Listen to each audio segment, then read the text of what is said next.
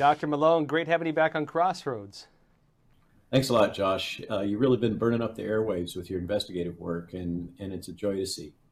Well, and this ties into something I wanted to talk to you about, which is we're in a very weird space right now in terms of information. There's a ridiculous amount of censorship. It seems like, honestly, it feels like I can't trust the establishment media. They're firing people. A lot of them are going out of business because people just don't believe them anymore.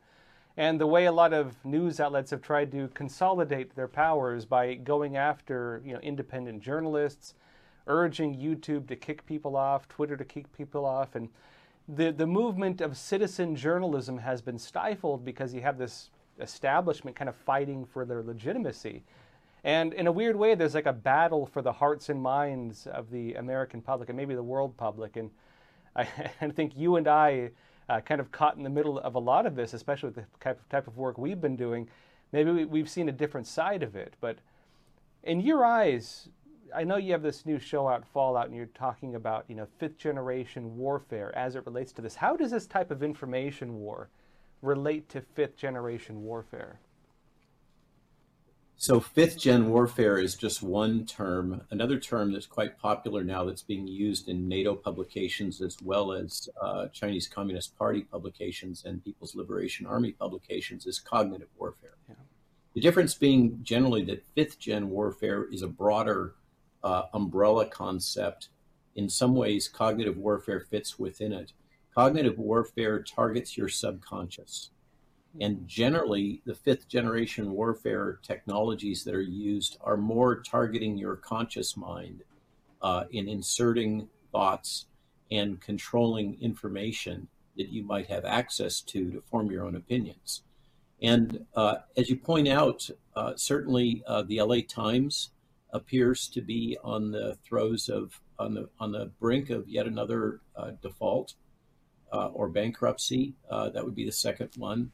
And meantime, Epoch Times continues to thrive with its nonprofit model and its focus on really old school journalism. A lot of people are starting to wake up and recognize that Epoch Times is truly committed to remarkably centrist.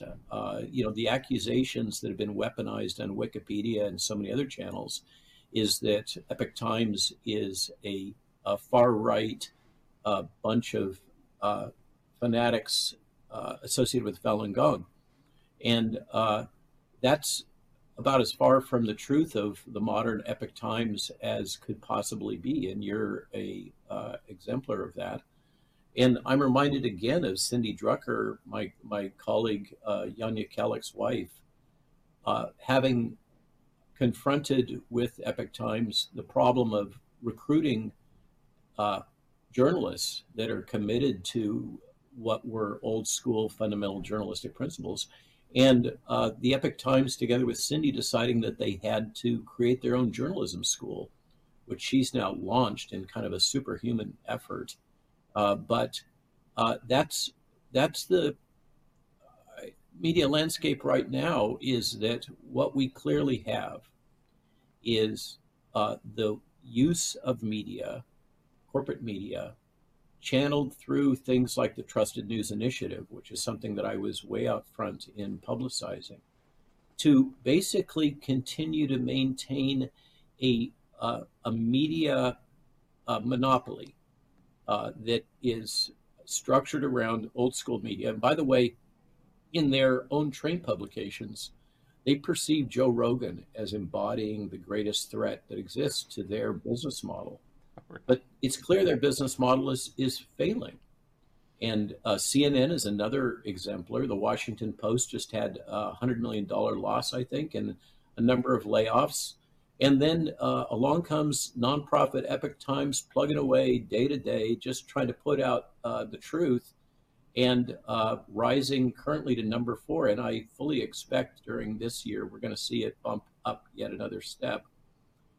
So it's my honor, really, and privilege to have the opportunity to work with Yanya Kellick, who I respect deeply, in his American Thought Leaders series. I think has been really transformational in the intellectual landscape. and to work on this new series, Fallout, in which we're going to be talking not just the first episode is more focused on these new forms of cognitive warfare or information war, which is really propaganda, which in many ways is just marketing, except the difference is that in this kind of technology space, in this battle space, the objective is that the people that are at the receiving end of these messages and these efforts to control what they're thinking, what they're seeing, what they're feeling, ideally have no awareness of who's doing it. When you watch an advertisement for Lucky Charms or a dish soap, you know who's pushing that propaganda on you. You know who's doing that marketing. But in the case of this modern form of warfare, information warfare, that the CCP is so expert at, the goal is that you should not know, as the person receiving the information subject to the manipulation and control, you should not be aware of who's doing it to you. And they're very effective in doing that. But what's happened is through the Trusted News Initiative managed by the BBC, what you've had is a consolidation of all corporate media into what's functionally a trade union. And they have rules there that basically if you're one of these corporate media outlets, say New York Times, you need to toe the line and put forth the messaging and accepted narrative that is being propagated into your space, often by intelligence community and Western governments, that's built around the logic of mis, dis, and malinformation. Three things defined by Secretary Mayorkas as domestic terrorism. But the Trusted News Initiative is the gatekeeper for what the allowed narrative is to be.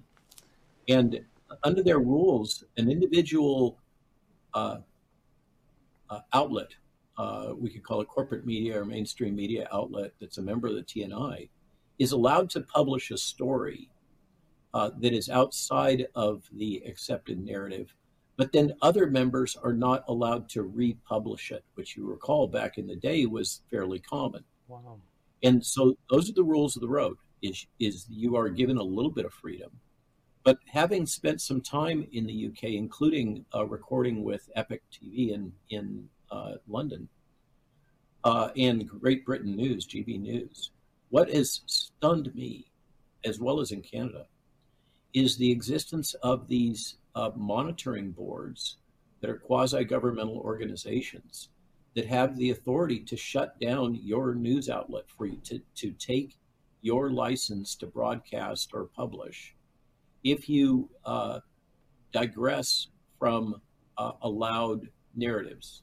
Yeah. So whether or not it's Operation Mockingbird, this program that the CIA has run virtually since its inception in the 50s, whether it's the CIA directly hiring and employing journalists and editors, or it's these various indirect mechanisms such as CISA manages for the federal government. We absolutely have an environment in which all information is being very actively controlled to the end that only what's allowed is the information that these very large transnational organizations, corporations, and governments wish to have their populace receive. You know, I was reading, of course, a lot of the history of propaganda and disinformation. As you mentioned, a lot of it was kind of adopted from, marketing. We go back to Propaganda by Bernays. It's basically Bernays, exactly. I thought you were going to cite that. Yeah. Did you read Bernays? I did. Propaganda. Yeah. Yeah, it's really quite outdated and grossly naive. It assumes the government would never use these marketing and propaganda techniques against their own citizens. Which they did almost immediately. Yes. So this is one of my key arguments, Josh, is that this technology that was designed for offshore combat, okay, this tech has been developed to battle these guerrilla campaigns that we keep losing, the United States military and NATO Yeah. keep losing, that combine so effectively propaganda with kinetic warfare.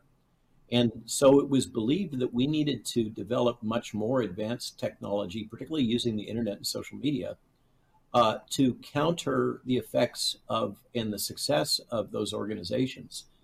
And what's been done, and I've had multiple retired colonels, et cetera, that have been involved in the PSYWAR units, including in Fort Bragg, come up to me after I give my usual talks on PSYWAR and say, Robert, you've got it exactly right, and we're mad as hell about it because, as you say, what's happened is these governments, including the United States government and notably the British government, have decided to deploy these technologies against their own citizenry.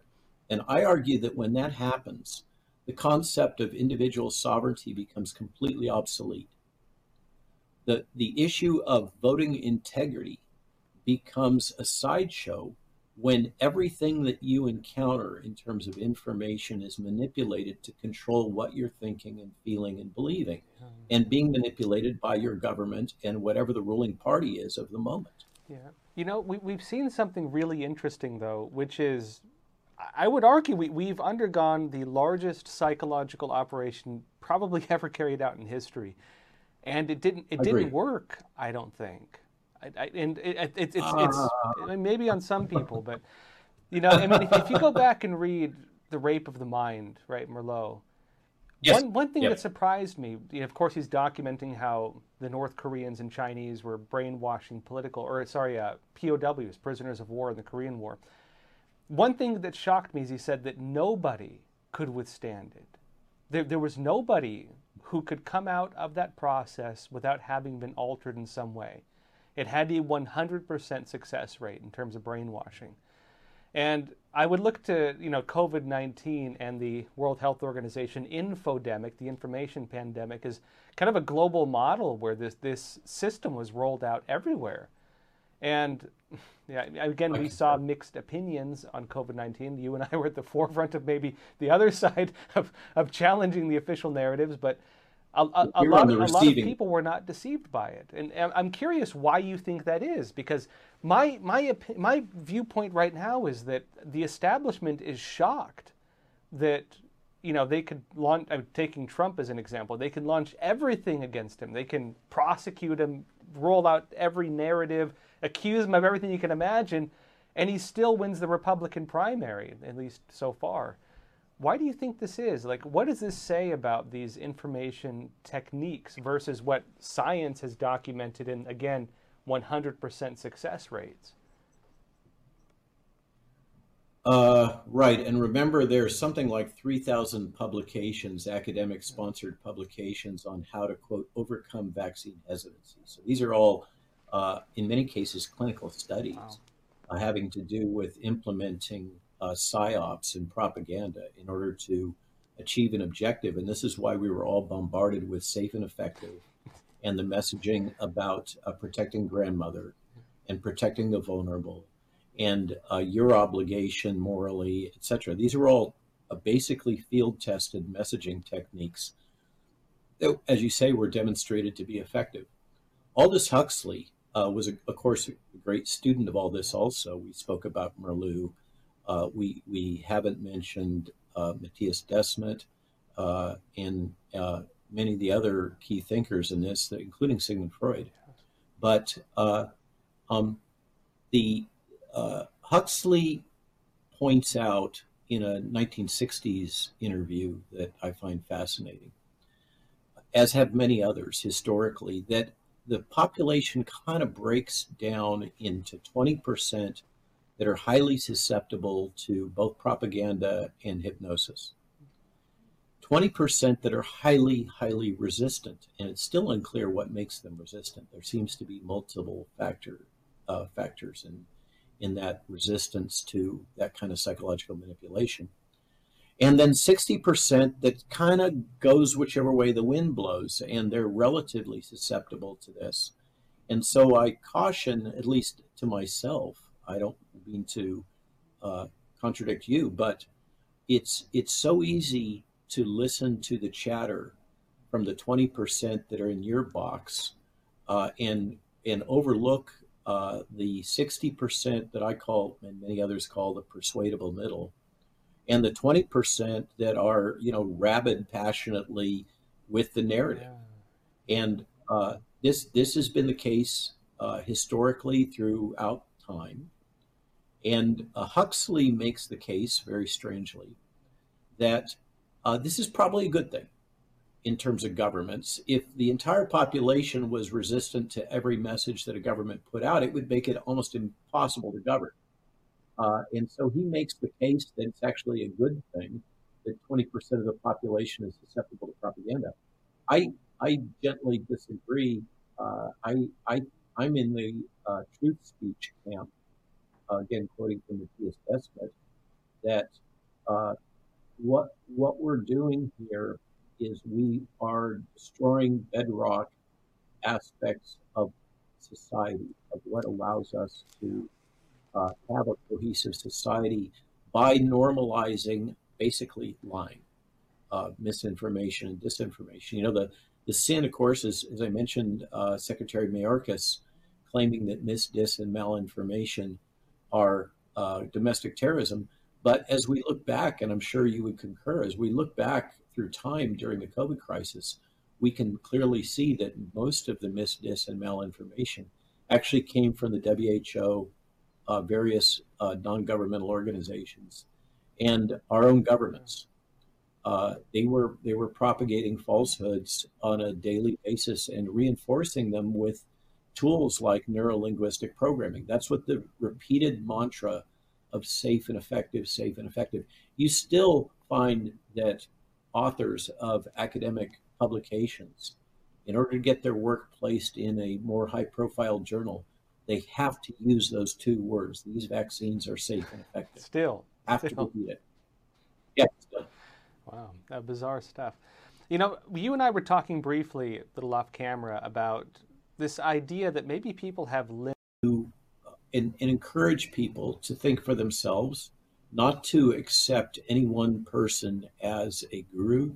This whole cult of personality, frankly, frightens me, and I see it again and again. And I see the development. Another essay I wrote recently about uh, um, who I coughed once, and then a passenger adjacent to me got a shocked look on their face, and suddenly, and then motioned, and suddenly he said you had to put a mask on. So I put on a cloth mask. No, that wasn't good enough. So I had to accept the face nozzle uh, type that he had as a paper mask, and wear, let's say, persuadable middle or the non-committed. The average person that's just trying to take care of their kids and get their job done and pay their bills, they don't want to hear about some theory of whether or not the virus exists, or whether or not there was a pandemic, and the kind of purity test of, you don't believe what I, crazy positions. And I think that, bringing it back home, we're hoping that with Fallout, we can help people to see underneath the narrative, to see beyond it, to allow them to question and hear alternative explanations for what's really driving the news, and also give them a break from time to time. So that's why we have some of these other more lighthearted topics like homesteading and whatever the craziest news headline is, things to just kind of lighten it up a little bit, because I find that people, as you say, they're so bombarded with all of this negative messaging and fear that they shut down. Yeah. Well, you have me thinking too that these methods only really work if the people who are willing to speak the truth go silent. I think as long as you have people out there dedicated to the truth and making an effort to finding real truth, it's going to be hard for these methods to work. And so, cheers to you on Well, this and great you, endeavor. but it's our belief system that, Yeah. I mean, we couldn't do what we're doing. I'm not doing this for money. Here's a secret: Epic Times is not going to make me rich. Uh, I'm doing it because I think Jan is just a great friend. Every time we have dinner or any meeting, we really get into great conversations. I learn so much from him, and he seems to enjoy talking with me. And I'm trying to do good. I'm at a certain stage in my life, a little further beyond than you are, where I've had the check the box achievements to fill up the CV. I don't need that anymore. I'm doing this in part because I'm just wired as an educator. Yeah. My mother was a teacher, a conservative teacher who left the public teaching system because of the unions coming in the late 50s and early 60s. So it's kind of in my blood, and it's what mentoring and teaching gives me deep pleasure. Mm. And I can help somebody to better understand the nature of the world and what's being done to us. Then I feel like, well, I've made a contribution to the world, and that's good enough. Well, Dr. Malone, you have a new show, Fallout, on Epic TV. When can people see it, and where do they go? So it's the first episode drops 9 p.m. this Friday is our first one. We've got a couple more that are already in the can and edited.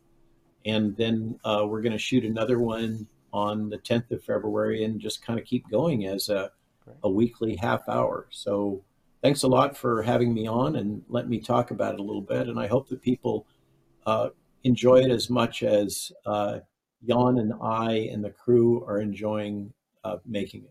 Great. Well, always a pleasure talking to you. Thank you so much. Thanks, Josh.